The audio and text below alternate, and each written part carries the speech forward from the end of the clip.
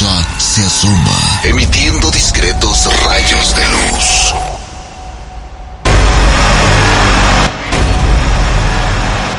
Sigue sus destellos, pues estos te abrirán un portal hacia una escalofriante dimensión. Y tú ya duermes con las luces encendidas.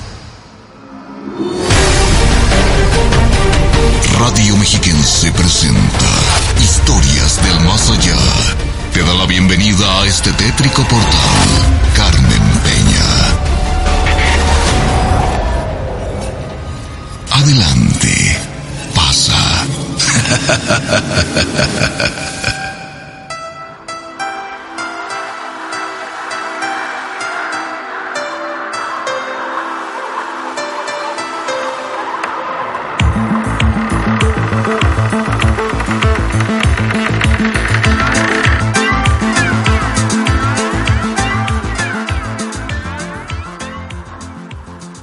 Tenebrosas, escalofriantes noches para todos los que en este momento nos acompañan a través de la señal de Radio Mexiquense. Principalmente les damos la más tenebrosa de las bienvenidas a este su programa Historias del Más Allá. Mi nombre es Carmen Peña y a nombre de todo este gran equipo que me acompaña, a nombre de mi compañero y amigo Rubén García Castillo, quien se encuentra también desde casa como una servidora transmitiendo el programa para todos ustedes completamente en vivo en este martesito alegre. Así es que les queremos decir, adelante, pásenle a este portal y cuéntenos esas historias. Quiero agradecer a todos aquellos que están allá en cabina y que gracias a su gran esfuerzo es que nosotros podemos llevar a cabo este programa. Hugo Dueñas, mejor conocido como el Niño Dios, en los controles técnicos, y también a mi querido productor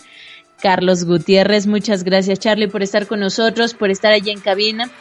Queremos invitarlos a todos y cada uno de ustedes a que, por ser esta semana mayor, a lo mejor muchos de ustedes no tendrán esa creencia, pero a lo mejor muchos sí, y quieren escuchar historias que salgan un poco de lo terrorífico, no de nuestro tema, porque al final nosotros escuchamos historias del más allá, es decir, todas esas historias que no tienen explicación alguna, sea algo terrorífico, verdaderamente espeluznante, o también algo milagroso o angelical, a lo que muchas personas comienzan a darle el nombre de milagro, es decir, normalmente están ligadas a una deidad, a Dios.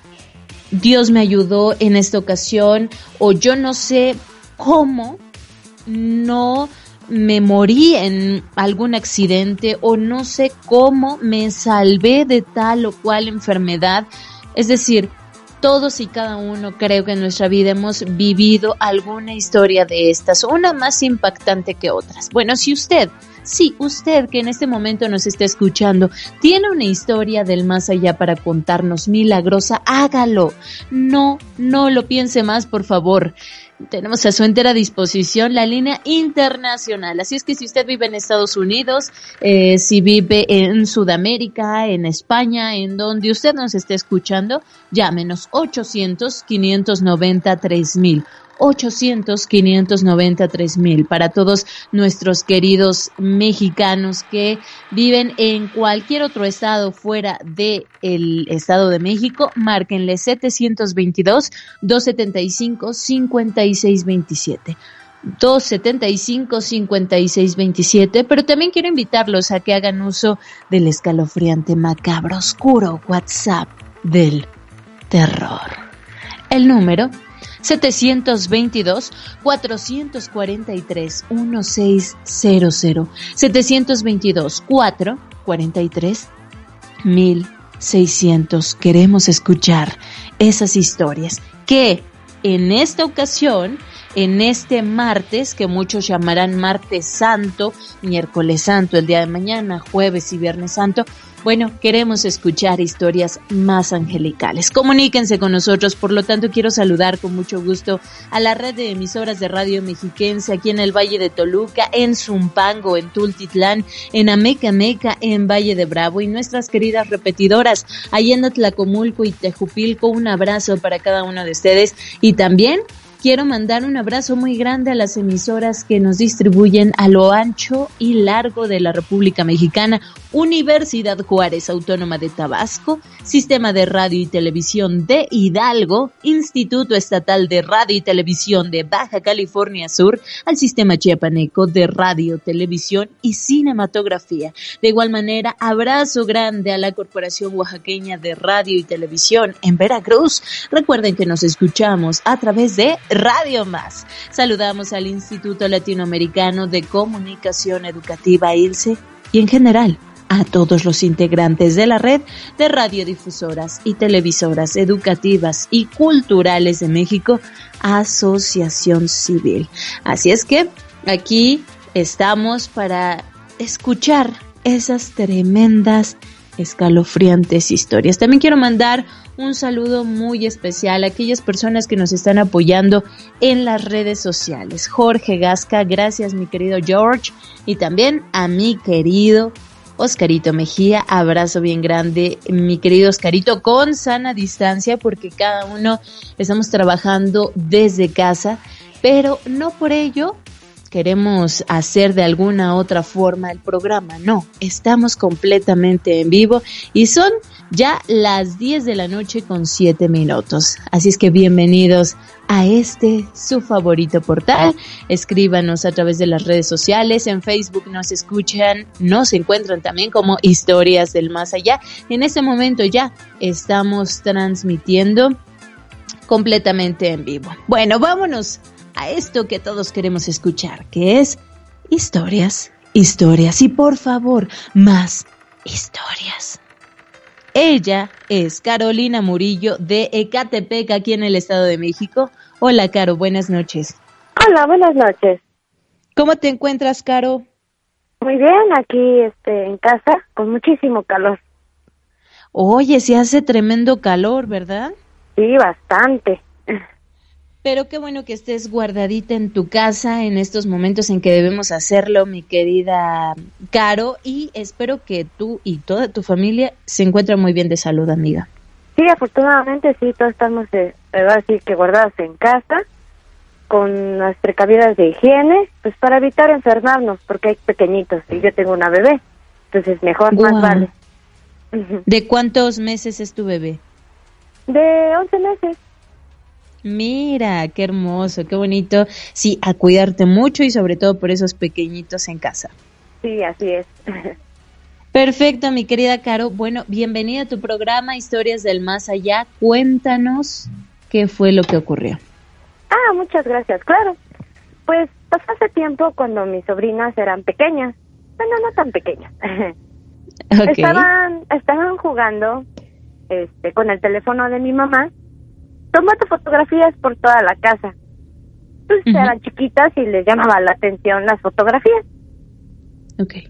Entonces una de ellas salió espantada y se me acerca a mí y me dice, mira tía, mira. Digo, ¿qué pasa? Veo en el teléfono una imagen pues muy extraña, realmente era bastante extraña, porque no tenía alguna silueta de ellas. Yo al principio yo no les creí. Yo les dije, ¿fueron ustedes? No, tía, de verdad. Estaban asustadas. Como para que un niño, pues, mienta, está canijo, ¿no? Entonces, al ver la imagen, al acercarla, sí, claramente se le ve un rostro pálido y ojos rojos. No, la ves y dices tú, ¡ay! Hasta los pelos se te ponen de punta. Porque si hubiera sido una de mis sobrinas, pues claramente se ve que es ella, ¿no? Lo curioso es que no fue de noche, fue en la tarde. Han de haber sido como las 3 de la tarde, porque pues ahora estábamos comiendo y ellas estaban juegue y juegue. Entonces sí se quedó pues grabado muy bien en esas niñas y hubo un tiempo que ya no quisieron entrar en la cocina, porque esa foto fue en la cocina. Entonces sí, es increíble como una silueta oscura y con el rostro blanco, ojos rojos, pues sí, es impactante. Sí. Tratamos de encontrar la lógica, pero pues no, por más que le buscábamos, era imposible. Claro, me imagino, mi querida Caro, es algo que por más que le das vueltas y vueltas y vueltas, pues nada más no entiendes cómo o por qué ocurrió esto. Sí, exacto. Y luego unas niñas tenían en ese entonces 12 años, una es de 18 y la otra es de 15. Tenían 12 y 11 años, entonces pues son niñas chiquitas, ¿cómo podrían manipular una imagen? Claro, sí. No, es muy complicado. ¿Se lo atribuyen a algo en especial? ¿Ustedes, o sea, este acontecimiento lo asocian o se lo atribuyen a algo? ¿Cómo, perdón? Es decir, ¿qué piensan al final ustedes que esto fue o por qué ocurrió o con qué lo asocian? No lo sabremos porque... Nada. No, realmente no sabemos el por qué pasó. Y fue nada más lo único acontecimiento paranormal que vivimos aquí en casa. Porque pues no nos explicamos qué pasó, porque cuando llegábamos aquí en Ecatepec, estaba baldío. No había nada como para decir que era a lo mejor un panteón, ¿no? Ya ves que muchas casas se construyeron cerca de un panteón. Pero pues no, la verdad no, era simplemente llano. No nos explicamos el por qué apareció esa silueta. Nosotros dedujimos que era una niña, porque hay veces que se mueven los juguetes de los niños. Las pelotas, las muñecas, los peluches. Pero pues nosotros encontramos, a lo mejor se cayó, ¿no?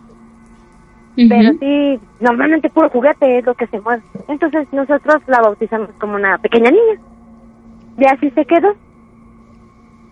Como la pequeña niña que misteriosamente puede ser, o sea, el espíritu que aún habita ese lugar, pero también si a lo mejor realmente estuviera ahí presente, ya en más de una ocasión los hubieran asustado de nuevo, ¿no? Sí, ahora sí que en ocasiones han pasado cosas extrañas. A mi padre, una vez le aventaron la bocina de su radio, y él así con cara de, ¡ay! Pues del susto, ¿no? De que alguien llega y le avienta la bocina así, pues es algo para espantarse. Y también a mi, ahora sí que al que sufre más de esas cosas es mi papá. Le abrieron la ventana, entonces son cosas raras. Tiene más sensibilidad a estas cosas. Sí, eso es muy, muy extraño, la verdad. Entonces, no hemos encontrado, ahora sí que la razón del por qué nos pasan estas cosas. Claro, no, y probablemente, mi querida Caro, perdóname desilusionarte, pero probablemente nunca lo vayan a saber, a encontrar, ¿no? Eso es lo triste, ¿no? Saber. Claro, pero se queda en el más allá. Sí, así es. Ahora sí que no sabremos qué es. Exacto. Y bueno, mientras que no nos haga daño, mejor. Exacto, sí, eso es bien importante, el que no tengas algún daño más fuerte por estos acontecimientos, y ya con eso nos damos de santos. Okay. Sí. Mi querida Caro, te agradezco mucho haber estado con nosotros. Igualmente, muchísimas gracias y buenas noches. Igualmente, buenas noches, y cuando tu papi se anime a contarnos una historia, ponlo al teléfono y que se vaya tendido con todo lo que ha vivido. Ah, sí, claro, no, él tiene muchas historias que contar, porque él es el que le ha pasado más cosas. Guau, perfecto, ahora, mi querida Caro. Que lo pueda ver, claro. Perfecto, un abrazo bien grande y cuídate mucho, ¿eh? Igualmente, hasta luego. Que estés muy bien, hasta luego.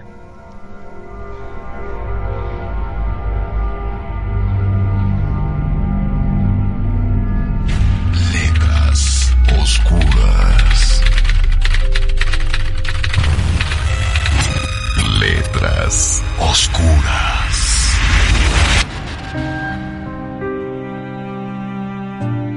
Tarde o temprano, en alguna fecha futura, esta hora será solo en el arcón de la sabiduría, cuando 10,000 cosechas se hayan elevado, cuando las escenas cambien en esta tierra que gira, los viejos imperios caerán, dando a luz a otros. Y la mientras otros Borbones reinan en otras tierras, y si el pecado del hombre no lo prohíbe otras Anas, mientras todavía el cansado mundo transita los mismos senderos que otros han caminado, irreflexivos, como los que ahora corren por sus laberintos de polvo disuelto o de un sol extinguido. Vosotros, mundos sublunares, despertad, despertad. Vosotros, reyes de las naciones, escuchad y temblad. Espesas nubes de oscuridad surgirán un día. Una noche repentina dominará el reposo del planeta. Vientos impetuosos desgarrarán los bosques, las montañas eternas, como sus cedros, cederán. El valle escuchará los rugidos del océano, rompiendo las cadenas de sus costas. Una mancha de sangre crecerá en la luna de plata. Las sombras invadirán el círculo del sol. De la intimidad del cielo rodarán los truenos incesantes, y su eco profundo atronará en los polos.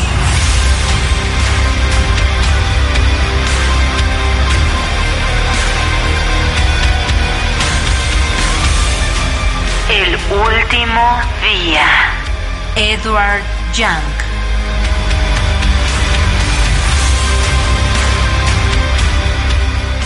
Cuando la noche llega, las pesadillas se convierten en realidad. Historias del más allá.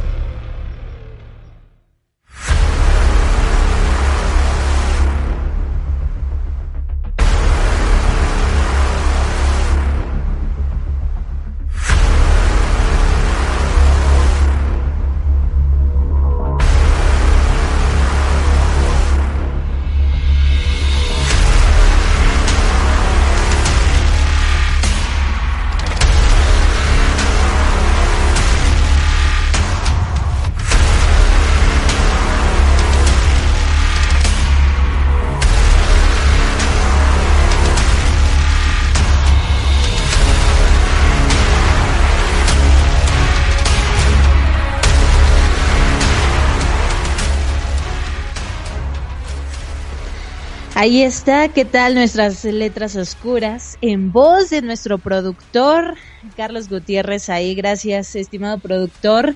Martes 7 de abril 2020, estamos completamente en vivo para todos ustedes. Compártanos esas historias milagrosas que queremos escuchar en esta semana.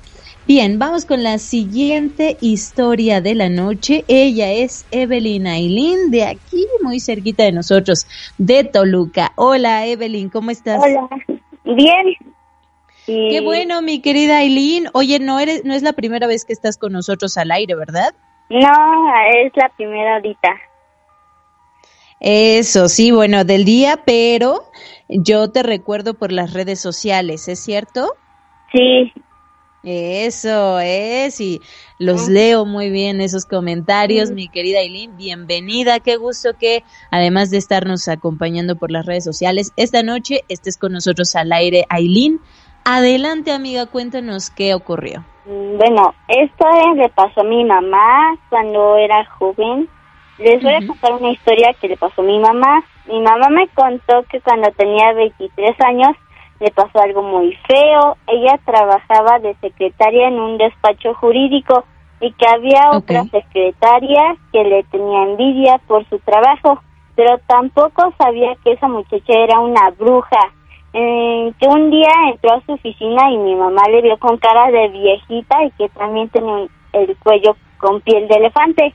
Y como mi mamá le preguntó qué tenía en el cuello, le dijo que quién sabe, que iba a ir al médico, y bajó del edificio a ir a ver al médico, según ella, pero cuando subió llevaba una pomada que le llevaba a mi mamá y le dijo, ponte esa pomada que se van a quitar las manchas, pero en la crema iba la brujería, porque mi mamá dice que sentía que se quemaba la cara y que se fue al baño a verse, pero que siguió sintiendo caliente y que se le empezó a desfigurar y a ponerse morada, y al salir pus de los ojos.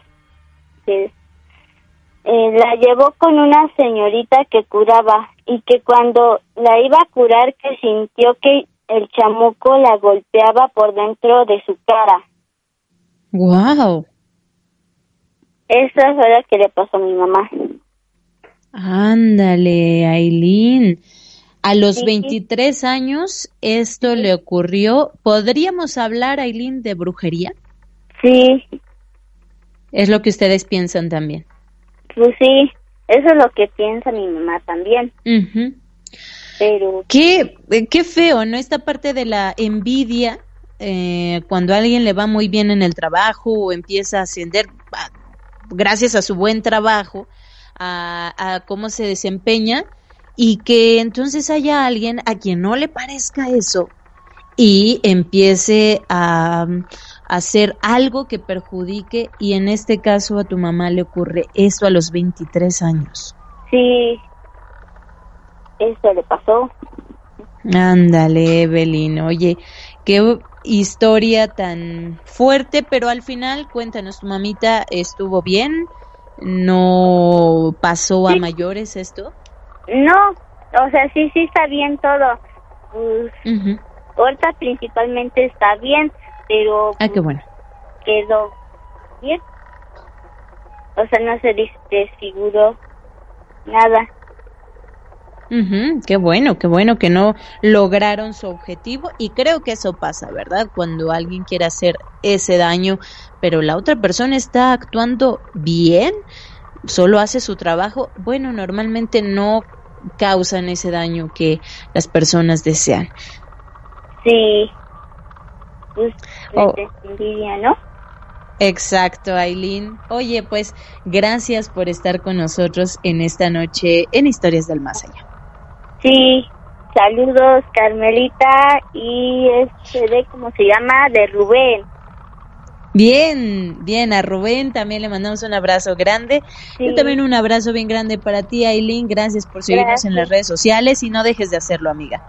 Nunca, porque nunca me pierdo de su programa. Me encanta Historias del Más Allá. Yo sé, y te lo agradezco mucho. Gracias, Ailín, que estés muy bien. Sí. Tenebrosas noches.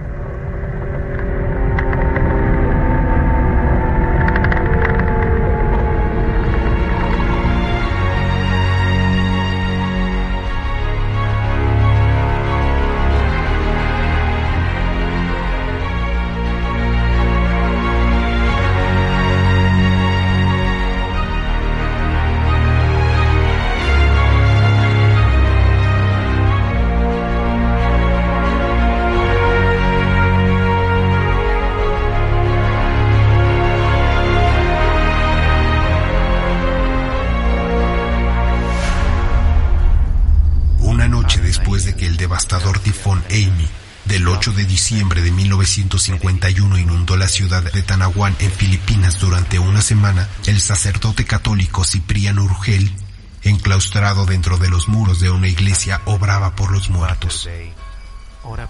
Las oraciones que hacía el padre Urgel eran dichas en latín, ya que antes de las reformas liberadoras del Concilio Vaticano II, todas las oraciones de la Iglesia Católica debían hacerse en ese idioma.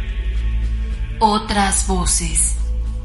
Aquella noche, el joven Urgel se encontraba dentro de la capilla completamente solo, rezando en latín el Ave María en voz baja, cuando oyó una voz desde algún lugar respondiendo con Santa María, también en latín, pero cuando miró a su alrededor no había nadie ahí, sino solo él. Asustado por esta experiencia de otro mundo, el sacerdote dejó de orar. Casi no durmió esa noche. La noche siguiente, Urgel de nuevo oró el responso. Cuando comenzó a rezar el Ave María, esta vez varias voces respondieron con la Santa María. Una vez más, miró a su alrededor y vio de nuevo que él era el único en el interior de la capilla.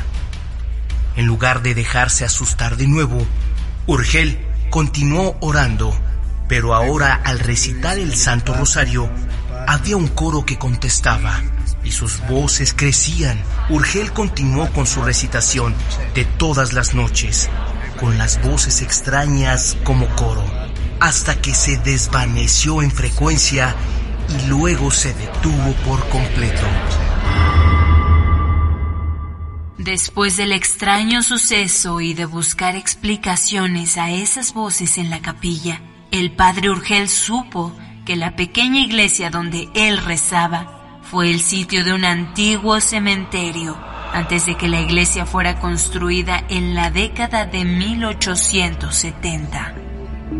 Ante el suceso, muchos estudiosos de la religión llegaron a la conclusión de que aquellas voces respondían a las ánimas benditas del purgatorio, que buscaban oraciones para poder descansar en el cielo por toda la eternidad.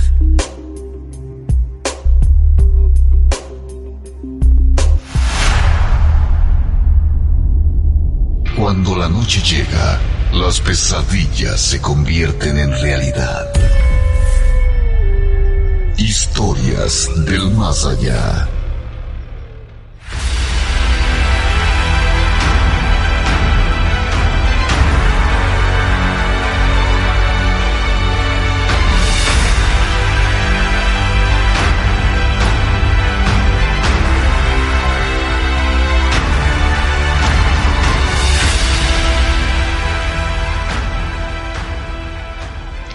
Por ahí mandamos saluditos a aquellos que nos acompañan también a través de WhatsApp, se ponen en contacto con nosotros. Recuerden 722-443-1600. Buenas noches, me pueden mandar un saludo para Gilberto, que los escucha en Lerma. Saludos desde San Juan del Río, Querétaro. No nos perdemos su programa de televisión. Gracias. Vamos a un corte de estación. No se vayan. Si saben de lo bueno de la radio, no se vayan, porque Historias del Más Allá regresa por ustedes.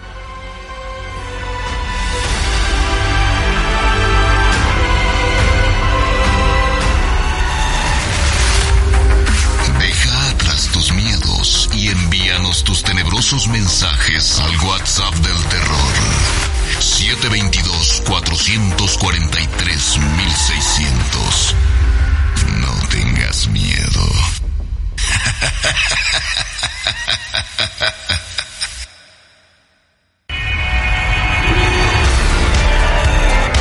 El viaje en este tétrico portal continúa. No te alejes mucho, pues podrías perderte en el más allá. Ya regresamos.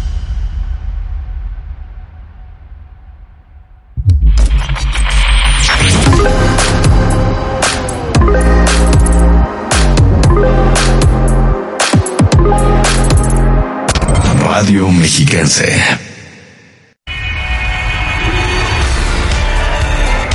¿Estás listo para más terror? Alista tus oídos y por nada del mundo apagues las luces. Estamos de vuelta en Historias del Más Allá.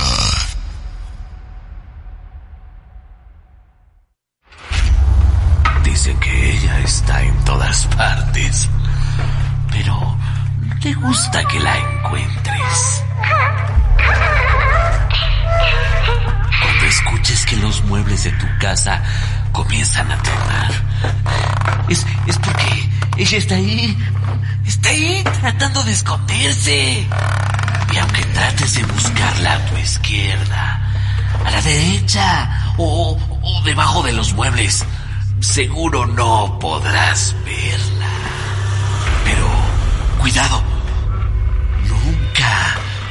nunca mires hacia arriba, porque seguro ahí estará ella. Ahí estará ella.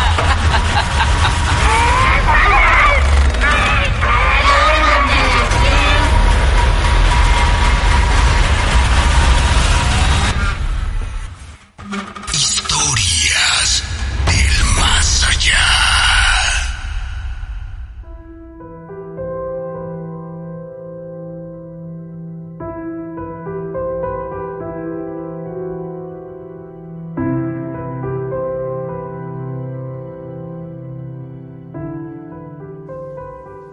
Estamos de vuelta. Historias del más allá les da de nuevo la más escalofriante de las bienvenidas. Quiero saludar también con mucho gusto a aquellos que nos escriben a través de las redes sociales. Búsquenos en Facebook como Historias del Más Allá o también en Twitter @delmasallá_. A una servidora me encuentran en Twitter como @CarmenElipef.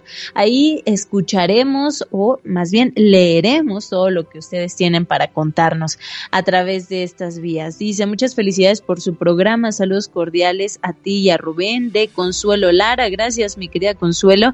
Y buenas noches, ¿me podrías mandar saludos? Los escucho todos los días desde Shona. Y les mando saludos a don Rubén, a ti, Carmelita, que tengas dulces pesadillas. Gracias, Luis Ángel Lozano, te mandamos un abrazo también bien grande para ti. Vámonos con otra historia más en esta noche. Él es Antonio Alfaro de Sultepec, en el Estado de México. Hola, Toño, ¿cómo estás? Hola, Carmelita, buenas noches. Por aquí. Muy buenas noches. Bien. Qué bueno, me da gusto, Toño, que te encuentres muy bien. ¿Ya en casita? Sí, ya en casita. Aquí seguimos en la cuarentena. Eso, pues, ya que, ¿verdad, Toño? Pues respetando lo que dicen, haciendo las indicaciones correspondientes para primero Dios salir adelante. Eso, muy bien, amigo. Y además, qué buen pretexto para escuchar historias del más allá en esta cuarentena, ¿no? Ah, claro que sí, no me lo pierdo. Sí. Eso, Toño. Bueno, bienvenido, cuéntanos qué fue lo que te ocurrió. Una historia pequeñita de varios años. Digo, okay. Acá en casa de mi papá, estamos en la orilla del Camino Real. Enfrente está la casa de mi bisabuelita. En esos entonces, ahí fue por las fechas de octubre, finales de octubre, por ahí así. Estábamos con la bisabuelita, pues, todos los chavillos, pues, emocionados, estaba haciendo los preparativos para el pan de los muertitos. Estábamos haciéndolo ahí empezamos como a las 3, 4 de la tarde, ya eran como las 10, 11 de la noche, cuando de pronto empezó a hacer algo de frío, fresco. Se dieron las 12, por ahí así, 12, 1, y un lamento que se oyó de norte a sur, así entre lejos y cerquita, entre que lloraba y se quejaba, pero así escalofriante que hasta los huesos sientes así el frío que te llega. Sí, así fue pasando, te digo, de norte a sur, de norte despacio así, entre que se quejaba y lloraba, pero así feo, y tardó como entre unos 3 a 5 minutos en lo que iba gritando y se fue perdiendo, hasta que ya no lo escuchamos, ¿te imaginas? Sí, éramos varios, mis hermanos como 4, mi bisabuelita, mi abuelito, y lo que nos contaban ellos que fue la Llorona la que pasó en ese ratito, que de bueno no nos agarró jugando en el Camino Real afuera, pues, que si no, pues nos llevaba. ¿Ustedes estaban dentro de la casa de...? Sí, de mis bisabuelitos. ¿Tu bisabuelita? Estamos haciendo los panes para los fieles difuntos. Pues te digo que hay como entre 12, por ahí más o menos, esas horas me acuerdo. Tenía yo como unos 9, 10 años, como 10 años, cuando nos pasó eso, y es lo que nos platicaba mi bisabuelita, que no nos agarró afuera en el patio jugando porque pues sí nos llevaba. Uy, imagínate. ¿Cuánto tiempo tiene que esto ocurrió, Toño? Hace como 30 años, yo tengo 46, 30 y tantos años, por ahí así. Ya, sí. O sea, tú más o menos tenías unos 10 añitos 10 cuando años. Viviste esto. Sí, eso. Y todavía me acuerdo, ya mi bisabuelita ya fue, mi abuelito igual ya fue, y pues sigo viviendo acá enfrente, y luego me acuerdo, pues ahí está su casa, y híjole. Uy, o sea, esto sucedió en Sultepec. Ajá, Sultepec, en el estado de Tlaxcala. Ya, Sultepec, Tlaxcala, justamente, hablábamos de eso, le decía, oye, si es Estado de México o es Sultepec, Tlaxcala. Es Sultepec con X o S, Sultepec.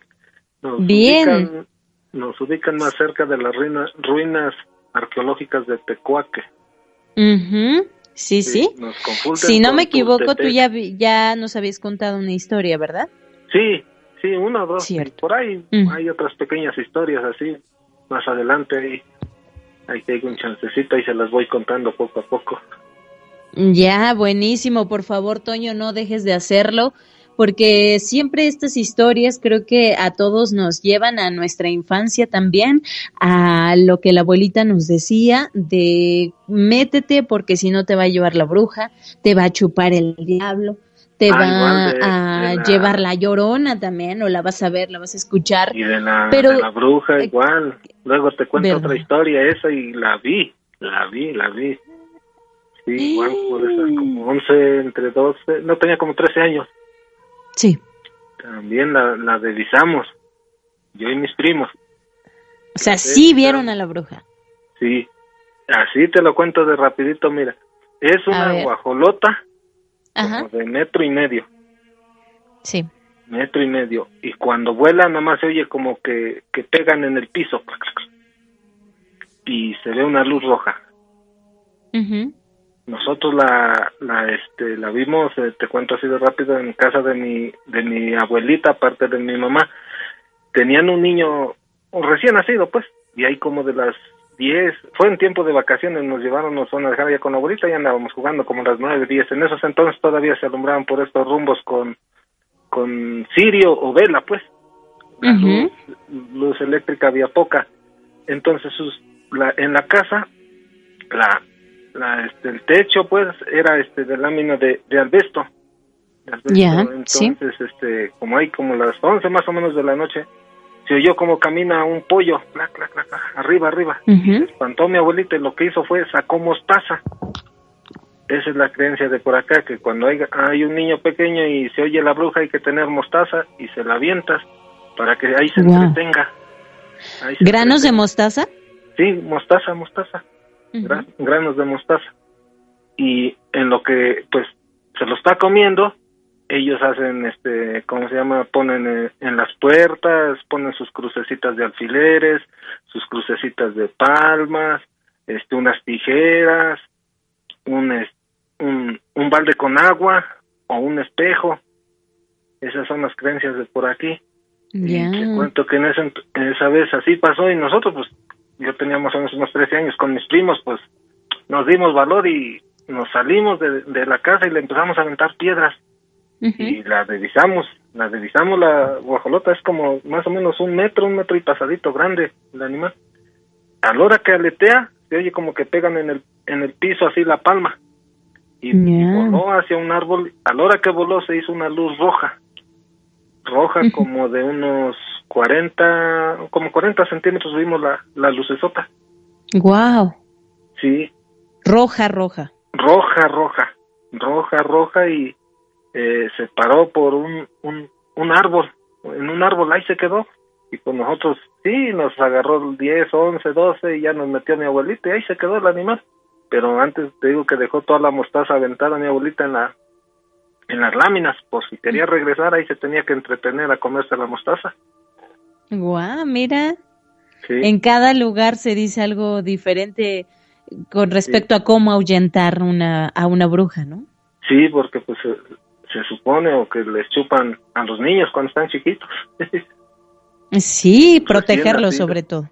Sí, porque su sangre es dulcecita y todavía no los bautizan o no han probado la sal, que ese es su delirio de las brujas, la sangre dulce de los niños.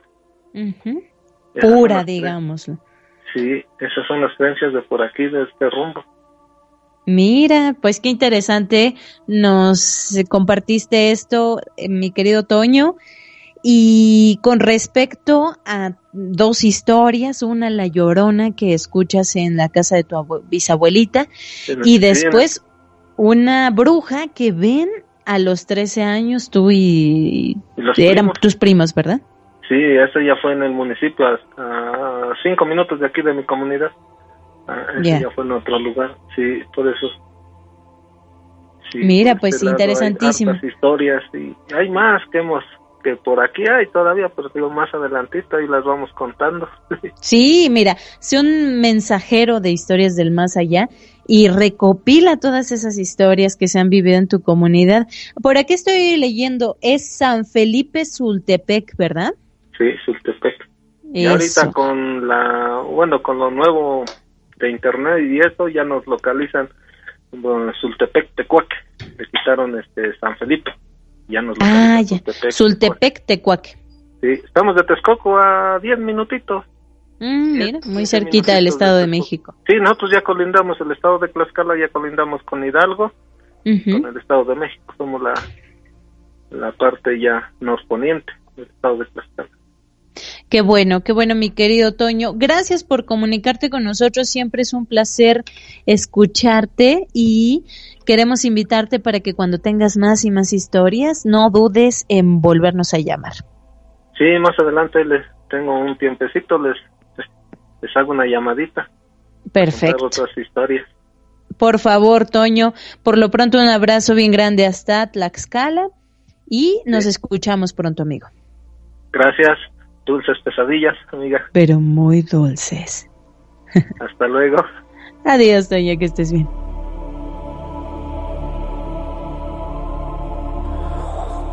La frase del día en Historias del Más Allá.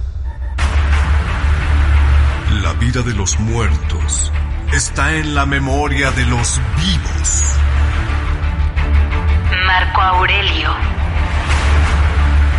Cuando la noche llega, las pesadillas se convierten en realidad. Historias del Más Allá.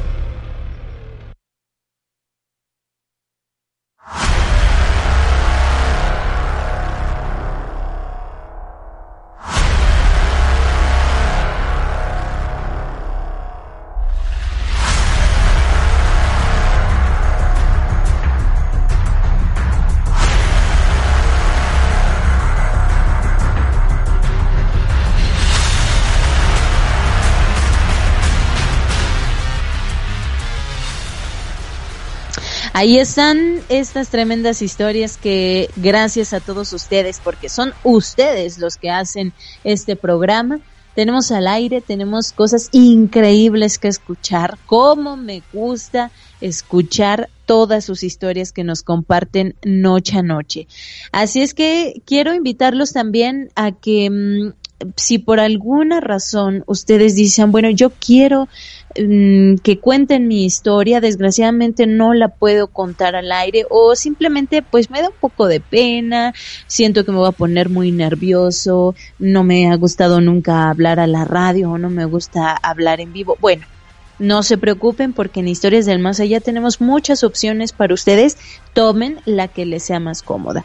Una es que se comuniquen vía telefónica y después producción los enlaza para que entren al aire.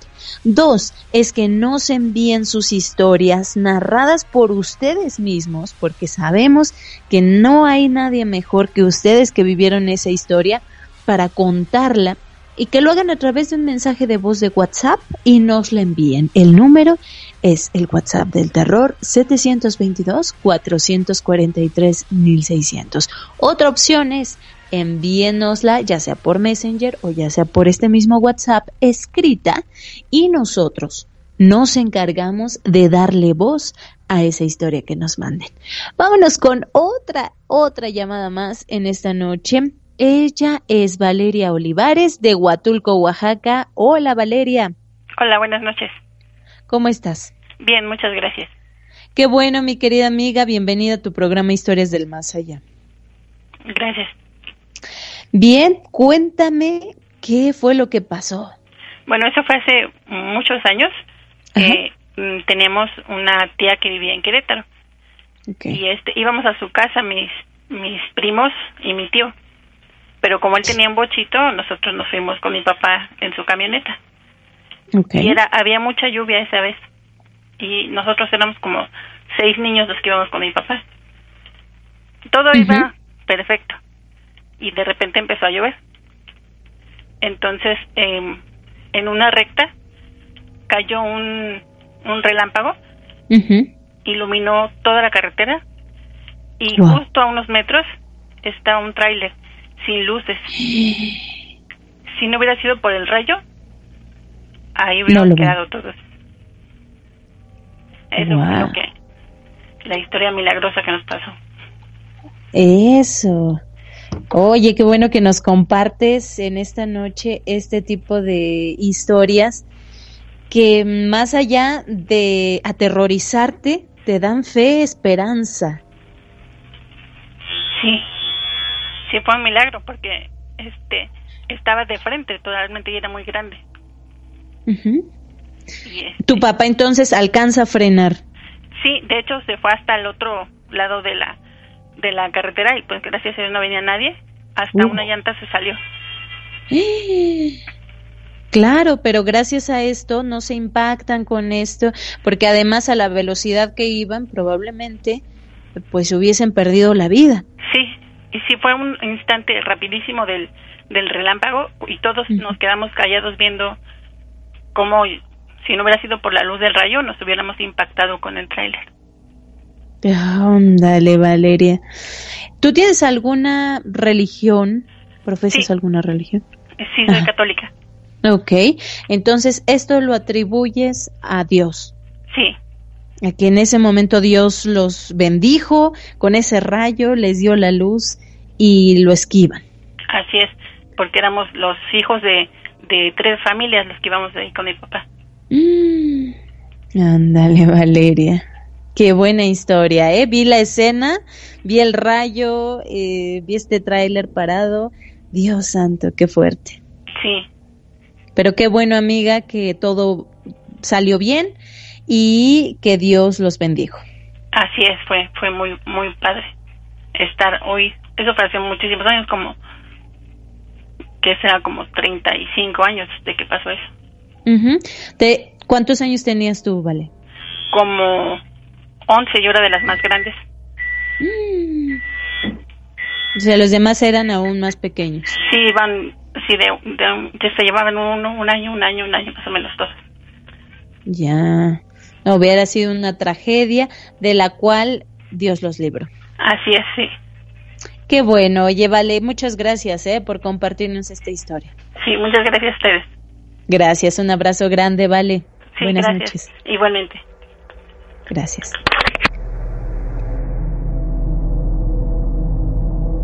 Lugares estremecedores en México. ¿Y tú te atreves a visitarlos? La Casa de los Tubos, Monterrey. Esta misteriosa casa fue construida en la década de los 70 con una inusual arquitectura, ya que precisamente es llamada la Casa de los Tubos, debido a sus 5 secciones tubulares y las rampas que se podían admirar en su interior, completamente lúgubre y abandonado. Según cuenta la historia, hace muchos años, una pareja adinerada quería construir una casa acondicionada para su hija, ya que la niña no podía caminar y usaba una silla de ruedas. Se dice que los primeros indicios del origen de la maldición en esta casa tubular fue cuando 2 albañiles murieron en un lamentable accidente. Pese a ello, la pequeña estaba muy emocionada con su nueva casa, por lo que aún estando en obra negra, la niña pidió a sus padres que la llevaran a conocer este lugar. Y aunque la casa estaba diseñada con rampas especiales para ella, se dice que desafortunadamente la niña se impulsó en una rampa con su silla y salió por un ventanal abierto, muriendo instantáneamente. Después del terrible accidente, los padres de la pequeña vendieron la propiedad que les traía tan malos recuerdos. Los rumores dicen que años más tarde, una familia se interesó en comprar la Casa de los Tubos, pues su hijo también utilizaba silla de ruedas. En una de sus visitas para conocer esta casa, el pequeño hijo de la pareja comenzó a discutir con una presencia invisible y terminó por lanzarle por la misma ventana en la que había muerto la niña anteriormente. Después de estos horribles acontecimientos, las autoridades expropiaron el terreno y ya no lo pusieron a la venta nunca más, pues se dice que está maldito y es habitado por los espíritus de los niños que murieron de una forma desafortunada. También algunos curiosos que se acercaron al inmueble aseguraron ver sombras misteriosas en las ventanas, así como escuchar llantos y gritos desesperados de niños.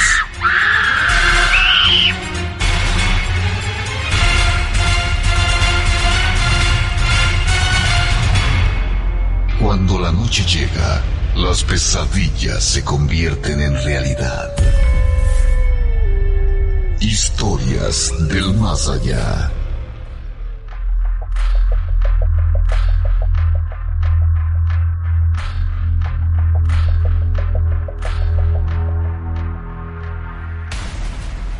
Ahí estuvo uno de estos lugares más estremecedores en México. Y con respecto a esta historia que ya nos compartía mi querida Vale de Huatulco, pues yo les comentaba al inicio del programa, llámenos, cuéntenos entre el día de hoy y mañana con mi compañero Rubén García, que estará con ustedes al aire, para que nos cuenten historias más allá de terroríficas, espeluznantes, y que tampoco dejan de ser del más allá, que nos cuenten estas historias milagrosas, historias angelicales, donde muchos dicen, la verdad es que esto, si no fue de Dios, de la Virgen, de algo en lo que ustedes crean, no sé qué hubiera pasado, como en su caso. Yo quisiera compartir rápidamente, para que todos ustedes se animen a contar este tipo de historias, algo que hace un año, bueno, ya casi un año, unos 10 meses atrás, me ocurrió a mí y a toda mi familia en el estado de Chihuahua, cuando veníamos regresando ya en un viaje en carretera que hicimos, y en el cual, bueno, pues sufrimos un tremendo accidente, un accidente muy muy fuerte, porque todos después, cuando vimos las imágenes, pues veíamos la camioneta completamente destrozada y sabíamos que ese acontecimiento era digno de algún tipo de lesión irreparable o de la misma muerte. Sí, aunque a veces nos cueste trabajo pensarlo o decirlo, así fue. No fue algo nada sencillo. Fue una volcadura en una carretera de Chihuahua y bueno, iba un niño de 2 años acompañándonos, iba mi cuñada embarazada con 7 meses y entonces cuando pasa todo esto, ella y uno de mis hermanos salen volando, salen por la ventanilla del automóvil.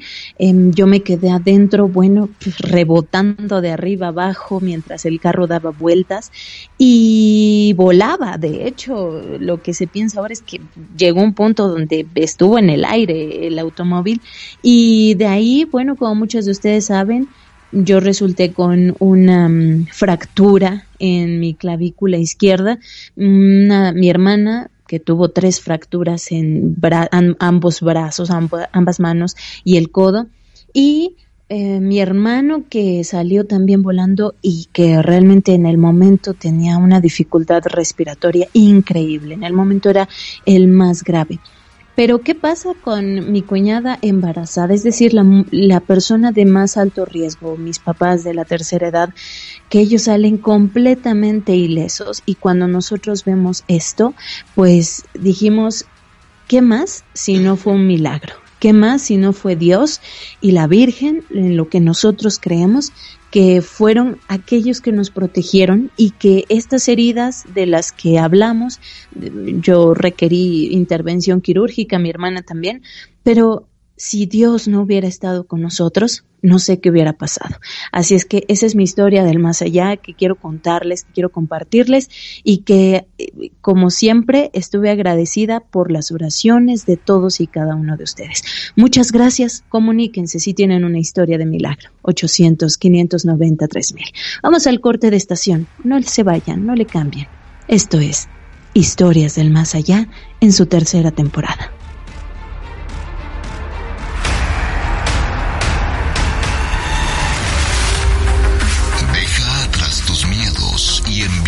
Tus tenebrosos tus mensajes al WhatsApp del terror. 722-443-1600. No tengas miedo.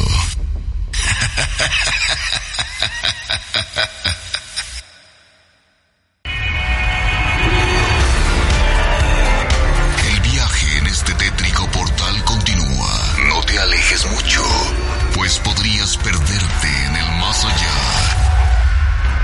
Ya regresamos.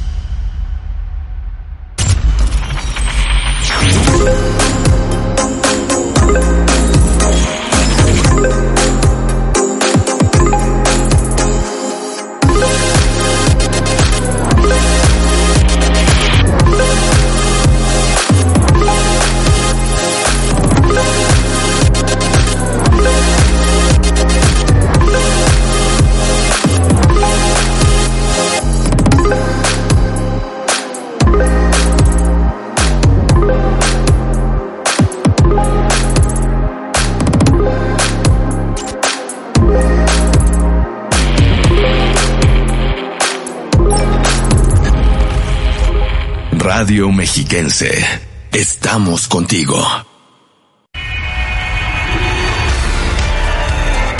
¿Estás listo para más terror? Alista tus oídos y por nada del mundo apagues las luces. Estamos de vuelta en Historias del Más Allá. Papi, antes que te vayas, fíjate abajo de mi cama. Creo que hay un monstruo. A ver, hijo, voy a mirar abajo de la cama, pero puedo prometerte que no voy a encontrar nada. Papi, tengo mucho miedo. Hay alguien acostado en mi cama.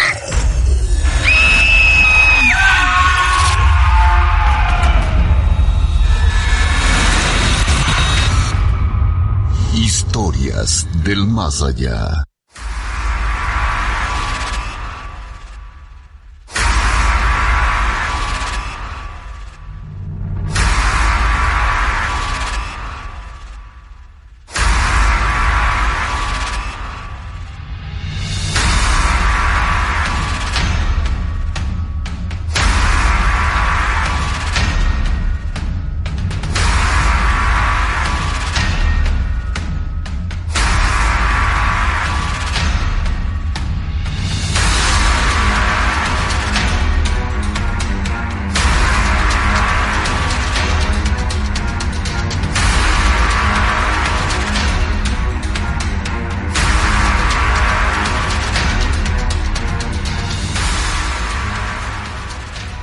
Estamos de vuelta con todos ustedes, queridos amigos. Ya son las 11 de la noche con 3 minutos en este martes 7 de abril de 2020.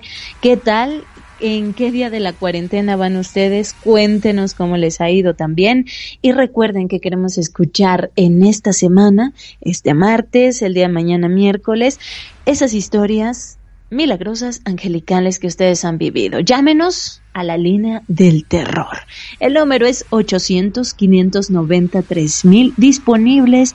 Disponible esta línea para todos ustedes desde cualquier parte del mundo. 800-590-3000. Si es que viven aquí en el Valle de Toluca, solo márquenle 275-5627, 275-5627, o mándenos un mensajito con alguna foto que ustedes hayan recopilado, un sonido extraño, una foto, su historia escrita, su historia narrada a través de un mensaje de voz. En fin, hoy día podemos hacer maravillas con la tecnología. Mándelo al WhatsApp del terror. El número 722-443-1600. Tenemos otra historia ya en la línea telefónica. Antes quisiera mandar un abrazo, un saludo enorme a mis queridos amigos de Facebook, León Marilú, Armando Melchor Camacho de la Ciudad de México, José Benjamín López Magallón de Uruapan, Michoacán, sí señor, Rubén Darío Restrepo, saludos desde Medellín, Colombia, parce. También Heidi KDB, Frida Shena y Carmen Uriegas. Abrazo a todos los que están conectados a través de Facebook en estos momentos. Vámonos con la siguiente historia de la noche. Él es Marco Antonio Mendoza de Tecámac. Hola Marco, bienvenido. No sé. Bueno, ¿cómo estás? Bien.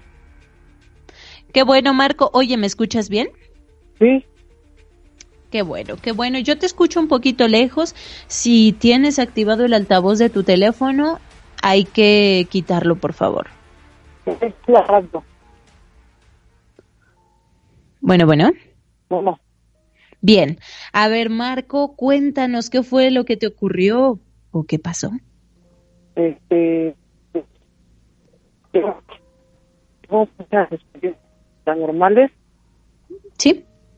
Y yo veo muchos fantasmas. Y yo entré al panteón. Ok, Marco, tengo por ahí dificultades con tu llamada, te escucho muy bajo. Te voy a pasar a producción, por favor, para que te escuchemos perfectamente.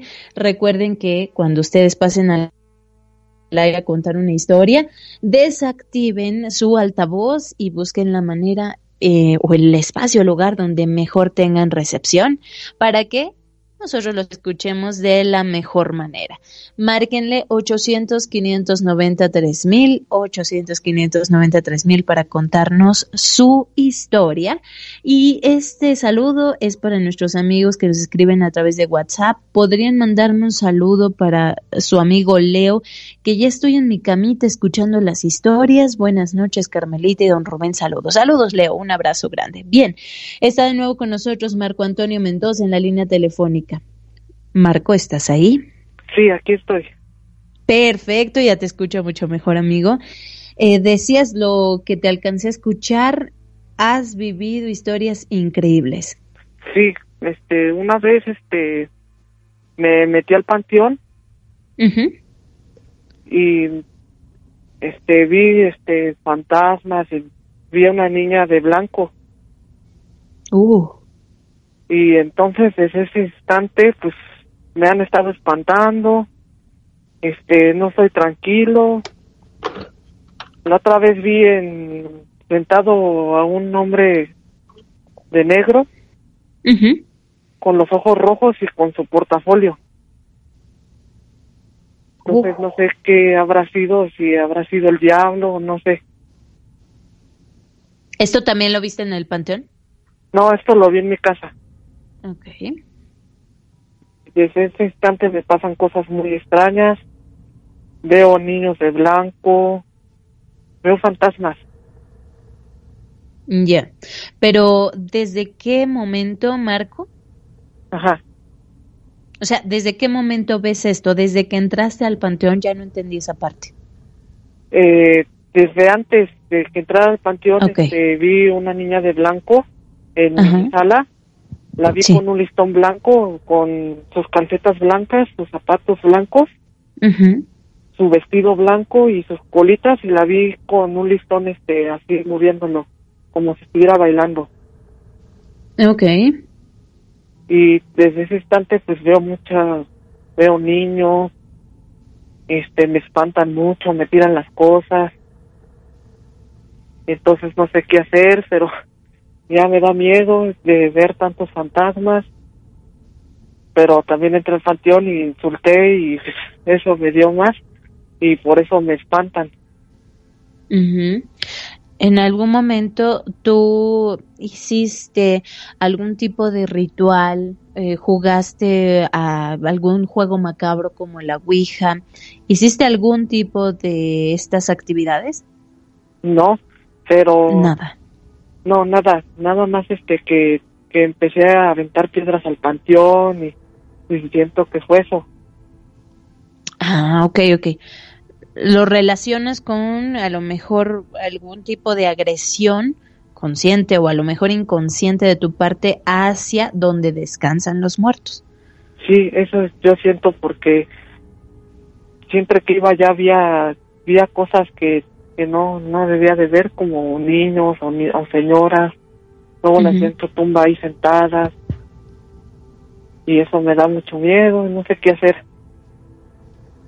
¿Te has acercado a alguna persona, Marco, que, no sé, en el caso de que seas creyente católico, algún sacerdote ¿Has buscado ayuda de este estilo, ayuda espiritual? No, yo lo que hago es hacer oración a Dios. Ajá. Para que ya no me pase esto, pero no sé si sirva, pero sí he hecho oración y ya casi no veo nada. Okay. ¿Has escuchado hablar del Salmo 91? Sí, lo he escuchado, es el más poderoso, ¿no? Sí, normalmente muchas personas hablan de él, y si te das cuenta en muchos otros programas también lo mencionan como una protección ante ataques de espíritus de malignos. Demonios o así. Exacto. Te invitaría, mi querido Marco, a que lo puedas buscar, lo puedas también rezar, si es algo que a ti te convence. Si no, creo que es bien importante, Marco, que busques algún tipo de ayuda espiritual, porque a lo mejor esto va más allá de algo físico que tú puedas ver, sino que alguna cosa que a ti te esté atormentando puede ser lo que ataquen estas visiones y tengas estos... dices tú, ya no quiero ver tanta fantasma, tantas apariciones. Sí, desde chiquito veía fantasmas. O una vez vi en mi casa una señora arriba de la azotea, como estaba llorando y de espaldas, o sea, se tapaba la cara llorando. Y también vi una sombra negra que pasó en mi cuarto, y también vi unos señores quemados así con gorro y me dio mucho miedo. Wow. Sí, cosas que ves, probablemente sensibilidad para este tipo de acontecimientos desde pequeño, pero lo que escucho en ti, Marco, es que no quieres seguir viviendo eso, no te gusta, no te sientes cómodo con ello. No, porque me da mucho miedo. Exacto, te quita la paz en tu vida cotidiana. Sí. Entonces, eso, vamos por favor a intentar buscar a alguien de este estilo, más allá de a lo mejor alguien que pueda leerte cartas, que te pueda orientar, más allá de eso, alguien que realmente te guíe, ¿sí? Se llaman así guías espirituales, para que a ti todo esto que te está ocurriendo desde hace muchos años se pueda calmar y entonces vivas ya en paz, como debe de ser, como todos debemos de vivir, amigo, y que cuando logres contactar a la persona indicada, que nos lo compartas en Historias del Más Allá para todos aquellos que también viven esto, porque no eres el único, Marco, y que nos digas qué fue lo que pasó. Me gusta mucho su programa, si no es un programa muy divertido, me gusta oír sus historias y me gusta su programa. Muchas gracias. Y compartir más historias que me han pasado. Una vez en la autopista vi a la muerte con su guadaña, y como la dibujan yo la vi a la muerte ahí caminando. No caminaba, sino que flotaba. También una vez mis hermanos y yo estábamos metiendo la ropa y de repente escuchamos machetazos. Sí. Y se oían, no había nadie, se oían ahí como si estuvieran cortando pastos, y en ese instante yo saqué un San Juditas que tenía y se dejaron de escuchar. Wow. Mira, nada más, es que si has vivido muchas cosas, Marco, que probablemente en esta noche no podríamos contar todas, pero sí me encantaría que siguieras estos consejos que te damos, y también que en algún momento busques esta ayuda y nos compartas qué fue lo que ocurrió, ¿sí, Marco? Sí. Buenísimo, entonces quedamos al pendiente de tu siguiente llamada y de corazón deseamos que todo vaya mejor. Sí. Muchas gracias. Igual. Gracias a ti, Marco. Un placer hablar contigo. Mucho éxito en su programa. Gracias, amigo. Igualmente para ti. Cuídate mucho, ¿eh? Sí, que tengas dulces pesadillas esta noche. Pero muy dulces, Marco. Sí.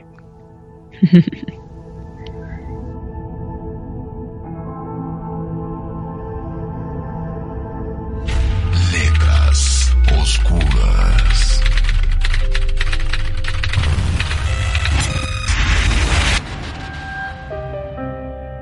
No es la muerte la que algún día, en un suspiro, torne este aliento altivo en una ráfaga muda, la que algún día tome estas estrellas brillantes y las disuelva en una nocturna oscuridad, la que decida aniquilar esta carne consciente y todas las primaveras rubicundas declare olvidar, la que sentencie todos los pensamientos cesarán y el duende inmortal será enterrado bajo la arcilla.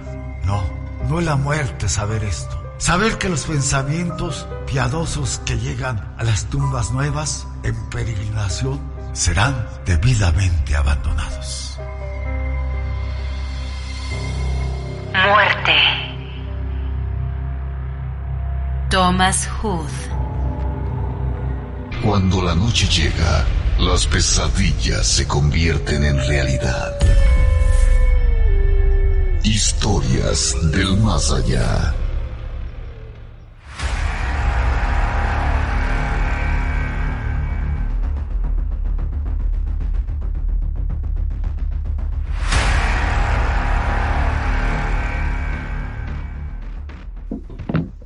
Estamos de vuelta con todos ustedes aquí en Historias del Más Allá. Un saludo para todos y cada uno de ustedes. Por acá los estoy leyendo en Facebook. Armando Melchor Camacho dice: yo siempre he sido muy curioso sobre eso. La verdad es que casi nada me da miedo. Entonces, yo era de las personas que iba a buscar. Y dicen muy bien que el que busca, encuentra. Entonces, en varias ocasiones me fui toda la noche a la tercera sección del bosque de Chapultepec. Todo estaba oscuro. Las primeras veces, la verdad es que no sentí nada, pero en las últimas ocasiones ya me sabía el camino por donde era. Entonces, en otra ocasión seguí caminando y jamás encontré el lugar. Me di cuenta que nada más caminaba en círculos sin salida. En otra ocasión, sentía que alguien venía detrás de mí y no había nada. Así que empecé a tomar fotos con flash para ver si realmente había algo que me siguiera, pues yo veía sombras diminutas como duendes o algo así. Y la verdad es que no le puse mucha atención, pero regresando a mi casa, empecé a ver las fotos y efectivamente el duende estaba en una de esas fotos en medio de un árbol. Ándale, mi querido Armando, que esto nos lo comparte a través de nuestra transmisión de Facebook. Manolo Rodríguez, un abrazo grande, mi querido amigo Manolo. Carmen Uriegas también, qué hermosa historia de Milagro Carmelita, gracias por compartirla. Saludos desde Brownsville, Texas. Un abrazo, mi querida Car, tocallita, abrazo. Yani Alcalá, saludos a Carmelita, al señor Rubén, gracias. Fer Car también, abrazo bien grande. Y tengo por acá una historia que quisiera compartir con todos ustedes acerca de algo, como lo estamos compartiendo, algo milagroso. Se titula Un susto de muerte. En una localidad humilde al norte de Brasil, una familia estaba velando a su hijo de 2 años, cuando éste se levantó y pidió agua. El recién fallecido niño de 2 años había muerto de neumonía en una ambulancia de camino al hospital más cercano. Cuando el niño despertó en medio de su funeral, los familiares, entre alegría, obviamente sorpresa también, volvieron a llevar a su hijo al hospital para ser examinado. Pero su niño de 2 años volvió a fallecer. Según explica la prensa del lugar, el niño Kelvin Simao dos Santos comenzó a moverse en el cajón donde era velado hasta que logró sentarse y escupir el algodón que llevaba en la boca. Bebió agua y fue llevado al hospital, según un diario de Sao Paulo. Ahora se investiga si hubo un error en el primer diagnóstico que había declarado al niño muerto tras un tratamiento fallido contra la neumonía. Cosas increíbles que pasan y que muchas personas obviamente se lo atribuyen a alguna deidad o a algo que puedan decir claramente fue Dios, fue la Virgen, fue algún santo quien hizo este milagro. También historia milagrosa de Día de Gracias. En noviembre del año 2007 en Estados Unidos, Zach Dunlap llega al hospital de Texas a la 1:10 de la madrugada tras sufrir un grave accidente en motocicleta. Los médicos que lo atendieron declararon muerte cerebral, ya que se detectó que el cerebro de Zach había durado mucho tiempo sin que recibiera el oxígeno necesario. Tras la decisión del diagnóstico se le informó a su familia, mientras que un equipo de doctores preparaba un quirófano para extraer los órganos que servirían como trasplantes en otros pacientes. Dan Coffin, un primo de Zach, además enfermero, miró el monitor que daba cuenta de los signos vitales del joven, que hace pip, pip, pip, y pensó que había cierta mejoría. Sacó su pequeña cuchilla de bolsillo y la pasó por una planta de los pies del muchacho. Dunlap la arqueó, pero para la enfermera encargada era solo un movimiento reflejo. Coffin intentó luego otra prueba con las manos, lo que hizo que Zach cruzara uno de sus brazos sobre el otro, clara señal de actividad cerebral. Pocas horas después, el chico despertó. El cirujano de Zach afirma que no existe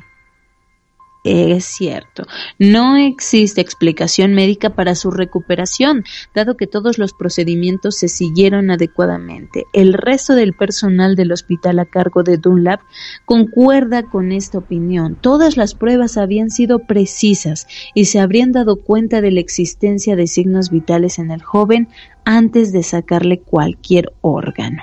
Si bien la vida sigue siendo uno de los enigmas más importantes de la humanidad y el único que se ha podido terminar de investigar, es algo que más bien no se ha podido terminar de investigar. Y estas historias muestran lo maravilloso que pueden ser también estos eventos, acontecimientos a los que también llamamos paranormales, que sale de la realidad o sale de algo que podríamos calificar como normal y que entonces, según la ciencia o según cualquier persona, podría decir: es que eso seguro era una muerte, o una enfermedad de por vida, o lo que a ti te ocurrió, la ciencia a veces dice, es que a esta persona la dábamos por muerta completamente porque no pensábamos que se fuera a recuperar. Según la ciencia no iba a ocurrir eso, porque todos sus órganos, todo indicaba que esa persona fallecería en 2 o 3 meses y resulta que esa persona vive como si nada muchos años más. Entonces ahí es cuando uno se da cuenta que los seres humanos somos simplemente eso y que no tenemos la última palabra sobre lo que pueda ocurrir, sobre lo que pueda pasar, y creo que esto es algo que podemos referir ahora en los momentos que estamos viviendo frente a este virus que se vive a nivel mundial, pero que al final debemos tener cierta fe y agarrarnos bien fuerte de eso para que pensemos positivamente, para que nos mantengamos firmes para que no tengamos miedo de lo que pueda ocurrir, porque recuerden, el miedo lo único que va a hacer es a bajarles las defensas y hacerlos propensos a adquirir no solo el COVID-19, sino cualquier tipo de enfermedad. Así es que no vivamos con miedo, vivamos alegres, contentos, amigos, y por favor, siempre mantengamos la fe a que hay alguien más poderoso que nosotros y que ese alguien nos va a librar de todo esto que estamos viviendo. Quiero mandar un saludo para Ethel, Valeria y Chentito, que nos escuchan desde Nuevo Laredo, Tamaulipas. Muchas gracias. También saludo a José Alfredo de Santa Cruz Tepexpan, municipio de Jiquipilco, que diario nos escuchan. Gracias, mi querido José Alfredo. Buenas noches. ¿Podrías mandar un saludo para Marcos Granado, que te escucha desde San Juan del Río, Querétaro? Ahí está, mi querido Marco, abrazo grande. Buenas y tenebrosas noches, saludos desde el bordo de las canastas Totoltepec. No me pierdo las 2 horas de radio. Un tenebroso saludo, mi nombre es Pau. Saludos, muy buen programa, los escucho todos los días en San Juan, Jiquipilco. Muy linda voz, Carmelita. Atentamente, Efraín. Gracias a todos los que se ponen en contacto con nosotros. Llámenos, cuéntenos esa historia milagrosa. 800-590-3000 o 275-5627. Esto es Historias del Más Allá en su tercera temporada y ya regresamos.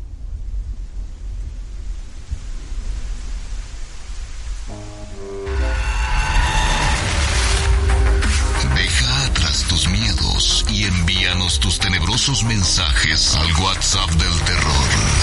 722-443-1600. No tengas miedo.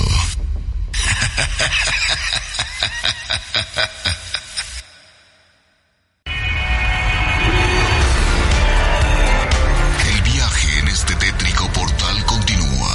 No te alejes mucho, pues podrías perderte en el más allá. Ya regresamos.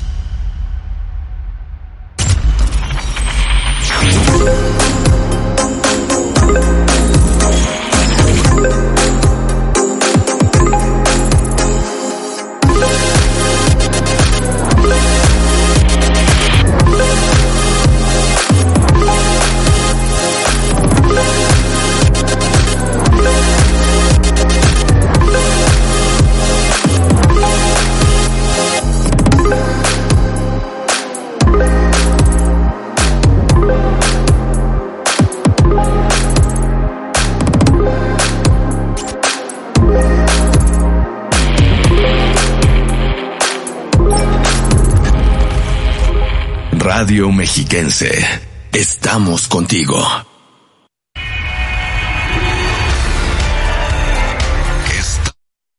Para más terror, alista tus oídos y por nada del mundo apagues las luces. Estamos de vuelta en Historias del Más Allá. Mira, pa, ese es el hombre que una vez me ofreció una bolsa repletita de monedas de oro. ¿Quién? ¿El que se bajó del caballo? Sí, ese mero. Dicen que es un enviado del mismísimo demonio y que quien se monte en su caballo no regresa para contarlo. Oye, amigo, ¿de quién estás huyendo? ¿Y eso a usted qué le importa? Escúchame, yo te puedo ayudar. Entonces, sáqueme de aquí. No quiero que la policía me encuentre. Anda, sube a mi caballo. Yo te llevaré a tu destino. Está bien, pero ¿quién es usted? Algunos me dicen el Charro Negro. ¡Este lugar es horrible!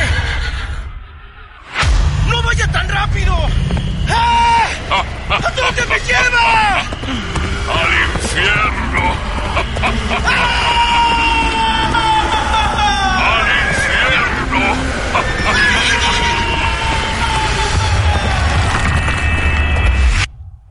Historias del Más Allá.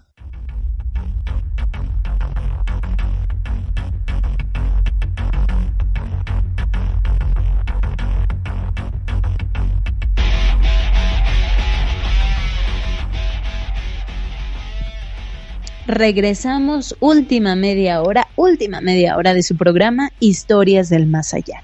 Tienen una historia, comuníquense con nosotros 800-590-3000 o mándenla a través de Twitter, también @delmasallá_, pero sobre todo en WhatsApp, el WhatsApp del terror 722-443-1600. Quiero mandar un saludo muy especial a mis amigos de Facebook, Rubí, Annie y a John Charlie. Abrazo grande. Tenemos otra historia más. Ya está con nosotros en la vía telefónica Bernardo Viveros de Loreto, Baja California Sur. Hola, Bernardo. Hola, ¿qué tal? Buenas noches, ¿cómo estás? Muy bien, mi querido Bernardo, ¿y tú qué tal? Pues bien, aquí, pues, fíjate que mi familia y yo nos fuimos, este fin de semana tenemos una familia, como a una hora más o menos, hora y media de aquí del hacia el norte, y pues ante esto, la contingencia que está pasando, pues decidimos aislarnos un poco de aquí de la ciudad. Okay. Y precisamente llegamos hoy. Sí. Pero lo más curioso es que llegamos, yo me fui el sábado. Estuve el sábado, el domingo por la noche allá estábamos aislados, es a orilla de playa. Y no hay luz. Pues allá, pues se ve todo hermoso, ¿no? Y hacia oscuras. Y pues decidimos, eran como a las 10, 11, no, pues vamos a dormirnos. Entonces ahí hay ahí hay una historia supuestamente de un mentado botudo, pero eso te voy a contar ahorita en breve. Okay, una leyenda. Ajá, que se escucha. Una leyenda que se escucha ahí. Estábamos durmiendo, eran como a las 2:40, 2:45 más o menos. Esa gente de ahí se dedican a la pesca. Entonces nosotros salimos a pescar y llegamos durante el día y empezamos a agarrar el pescado. Entonces en una de las neveras, de las hieleras, ahí quedó una sonajita de un bebé. Wow. Y yo recuerdo porque yo pasé al baño y vi la sonajita y le dije al señor, oye, don Chuy, dice que su nieta dejó ahí una sonajita. Y dice, no te preocupes, déjalo, mañana viene mi hija tempranito. Y mañana se lo damos a la bebé. Pasó, pues ya nos bañamos y cenamos, platicamos un rato y ya nos fuimos a acostar. Yo me paré en la madrugada como a la 1:15, fui al baño y regresé otra vez a la cama. Y iba a ser como a las 3 de la mañana. Cuando todos escuchamos, nadie nos dijo, o sea, mi papá, mi mamá, mi esposa nos escuchó, yo lo escuché, y un vecino de ahí al ladito. Empezamos a escuchar cómo empezaron a sonar una sonajita, así como el cascabel. Wow. Y todos empezamos. ¿Qué es eso? No creo yo que sea una víbora de cascabel, porque se dan muchos por ahí y es muy distinguido cuando suena una víbora de cascabel. Ajá. Y no está haciendo calor como para que diga uno, ya salí y están saliendo las víboras, nada de eso. ¿En qué temporada fue esto, Bernardo? Apenas ahorita tiene como unos 2, 3 días. Ándale. Esto que estoy contando, eso fue hace como 2, 3 días. O sea, es recién vivido. Sí, y empezó. Pero así, o sea, era como que si un bebé estuviera agarrando la sonaja y estuviera moviendo. Y es que, ¿qué será? Pasó, eran las 3:15 y yo volví a salir y dije, pues quiero ver qué está pasando, porque suena. Nos volvimos a meter y como a las 4 se empezó a escuchar, pero en el pasillo. La sonaja otra vez. La sonaja. Y dije, ¿quién puede estar en una sonaja ahorita? O sea, es algo imposible, porque donde estábamos nosotros, es imposible pues que una persona estuviera sonando una sonaja. O sea, yo creo que ni de broma, vaya. Digo, todos estábamos dormidos, no había nadie. Hay como unas 7 casas ahí, y todas están separadas. Entonces, ¿y no tenían sonaja ustedes en casa? No, solamente la que encontraste. La que yo encontré arriba en la hielera. Ah, okay.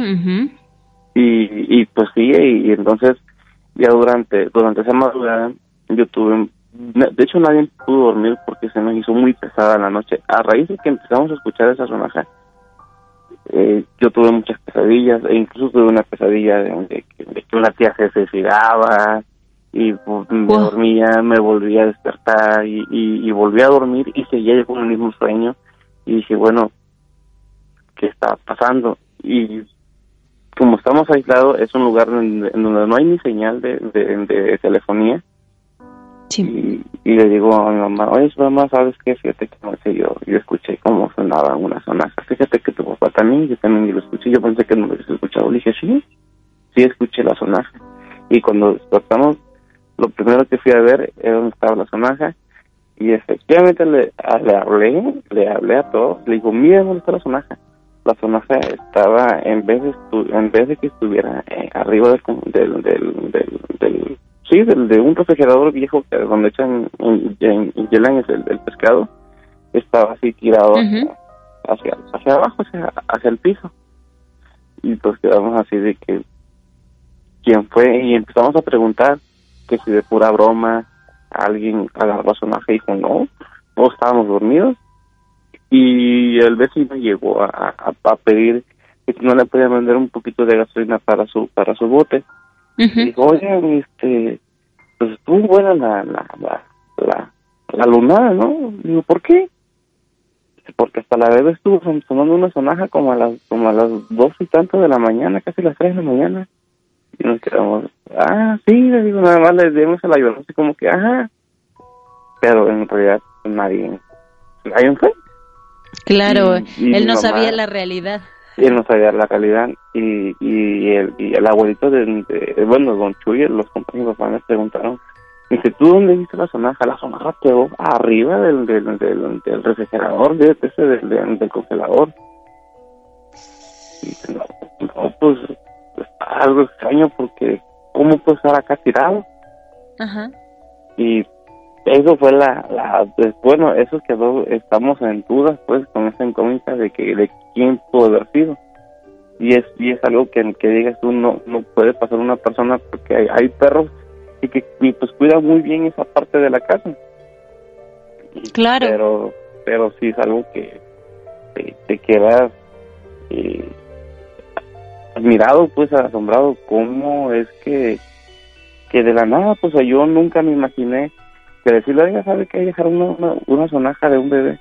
Y a la madrugada empezó a sonar una sonaja. No sabemos si esa sonaja o que haya sido.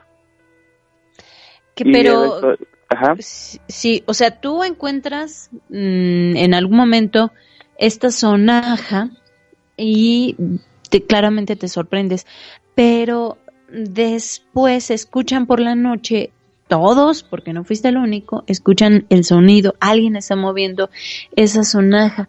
No, como tú dices, nadie sabe por qué, es más, cómo apareció, quién la tocó después, porque es obvio que alguien hizo ese ruido para que a todos los despertara, pero había algo, o sea, algo con lo que ustedes puedan relacionar ese sonido. Pues no, porque nada. Porque al final de cuentas, donde está el congelador, es una parte de ese congelador, está arriba de unos barrotes, y pues está alto, pues. Digo, y aparte está en total obscuridad, nada más se ve, sí se alcanza a ver clarito, porque pues últimamente se ha apreciado muy bien la luna, pero no es algo de que alguien se quiera parar, pues. Digo, al final de cuentas, pues, ¿quién se va a querer parar a las 2, 3 de la mañana a tocar una sonaja? No, ¿quién va a tener ese humor, verdad? Exactamente. Y la otra, digo, una de las cosas que yo fui para allá, para ese campo pesquero, es también como que retando a algo que yo desconozco. Uh-huh. Ahí supuestamente hay una leyenda del famoso, del mentado botudo. Okay. Nadie lo ha visto, pero saben que se ha escuchado, mis papás, que son los que tienen más tiempo yendo a ese campo pesquero, sí. Ya les también tocó de que igual a veces a las 2, entre las 2 a 4 de la mañana, se escucha como va caminando una persona con botas, pero con botas de hule. No sé si alguna vez has escuchado cuando a la bota de hule le entra agua. Uh-huh. Pues así, escuchan cómo entra por la parte del portón y cruza del otro lado del cerco, y de repente se escucha cómo van corriendo por toda la playa. Y se han asomado y no ven nada, pero siguen escuchando cómo va corriendo así como si fueran unas botas, y se pierde entre la montaña, así, o sea, y yo dije, mi papá, yo fui porque supuestamente yo quiero escuchar eso, pero con esto de la sonaja, pues la verdad no me quedo ganas ni de escuchar el mentado botudo. Pero sí es muy sonado, es muy sonado eso, lo que estoy comentando, sobre el mentado botudo. ¿Esto en qué zona de Baja California Sur? Pertenece al municipio de Loreto, se llama San Juaniquito. Okay. Se llama San Juaniquito, es desde el kilómetro 48, agarra una terracería, parte de así como de desierto, y son 17 kilómetros para poder llegar ahí, a la playa donde le llego. No me ha tocado ni escuchar ese mentado botudo, pero sí me tocó escuchar hace 2 o 3 días la sonaja de un bebé. Y ya, digo, o sea, no le encuentro yo explicación. Porque ¿quién se va a querer parar a las 2 o 3 de la mañana a tocar una sonaja de un bebé? Sí. Y pues, ahora sí que... 2 historias tremendas, Bernardo. La primera, esta de la sonaja, que por acá nos escriben, la sonaja del diablo, la sonaja maldita. ¿Cómo se le podría titular a esa historia?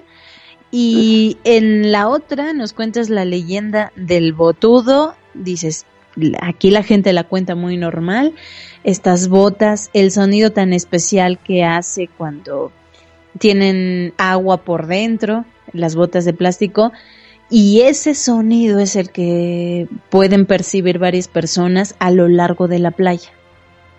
Efectivamente, y no es una familia y te digas tú, yo lo escuché, no.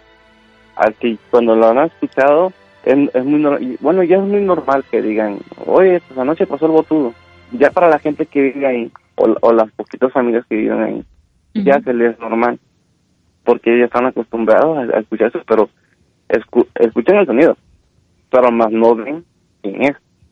Saben que se pierde dentro de unas cuevas, porque cerca de ahí donde están esas casas hay unos cerros, y saben que van ellos siguiendo el sonido, y saben que supuestamente se pierde atrás de un cerro, que hay una cueva, pero pues nadie ha dicho dónde vamos a ir a ver al siguiente día, ¿no?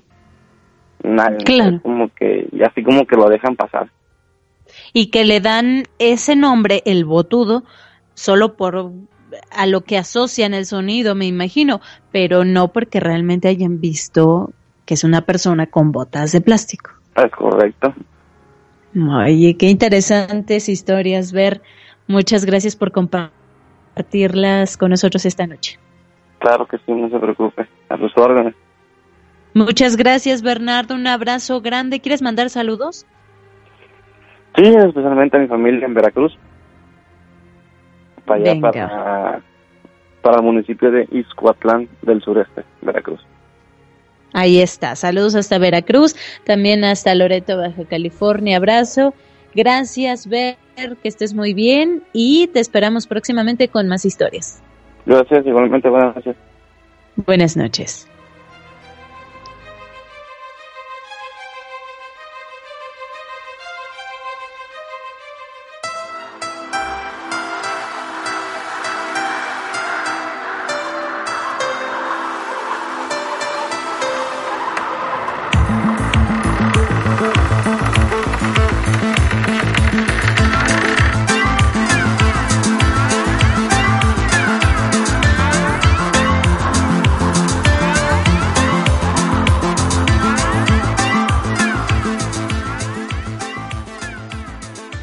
y tan rápido hemos llegado ya a la parte final de este programa Historias del Más Allá. No lo puedo creer. Bien dicen por ahí que cuando disfrutas lo que estás haciendo es que el tiempo pasa exageradamente rápido, de verdad. No puedo creer que ya hayan dado casi las 12 de la noche. Bueno, lo que sí puedo creer es que en Mexiquense Televisión ustedes podrán ver alguno de nuestros programas ya pasados. Hemos tenido esa pregunta constantemente: ¿qué pasa con el programa Historias del Más Allá Mexiquense Televisión? Bueno, por el momento estamos haciendo algunas retransmisiones debido a lo que ustedes saben, estamos en contingencia, no hemos podido estar en cabina, todos los que hacemos el programa Historias del Más Allá, tanto de radio como de televisión, por lo cual en estos momentos es imposible estar en ese lugar para hacer el programa. Pero yo los invito a que se queden en sintonía de Mexiquense Televisión. 12:05 de la madrugada empieza el programa ahí y van a escuchar historias probablemente pasadas, pero que no dejan de ser interesantísimas. Alguien por ahí me escribía: yo la verdad es que los vuelvo a ver y me encanta, porque entonces cada vez más le entiendo a la historia. Hágalo, escúchenos en vivo completamente por Radio Mexiquense. El día de mañana, miércoles, mi compañero y amigo Rubén García Castillo los acompañará en los micrófonos y yo quiero seguirlos escuchando desde casa. Quiero seguir toda esta transmisión, todas sus magníficas historias que tienen para compartirnos, como lo debemos hacer, quedándonos en casita. Así es que comuníquense para esas historias angelicales, milagrosas que tienen que compartirnos, sobre todo en estos días. Muchas gracias por su sintonía, gracias al equipo que me acompañó y que gracias a ellos, esa es la realidad, gracias a ellos se hace este programa. Abrazo grande para todos y cada uno de ustedes y a los que nos están escuchando. De verdad, algunos dicen: ¿por qué es tan mala? ¿Por qué nos deseas esas cosas? Pero es que esto viene en automático. Después de que ustedes escucharon las historias del más allá, cuando intenten dormir, solo experimentarán dulces, pero muy dulces, pesadillas.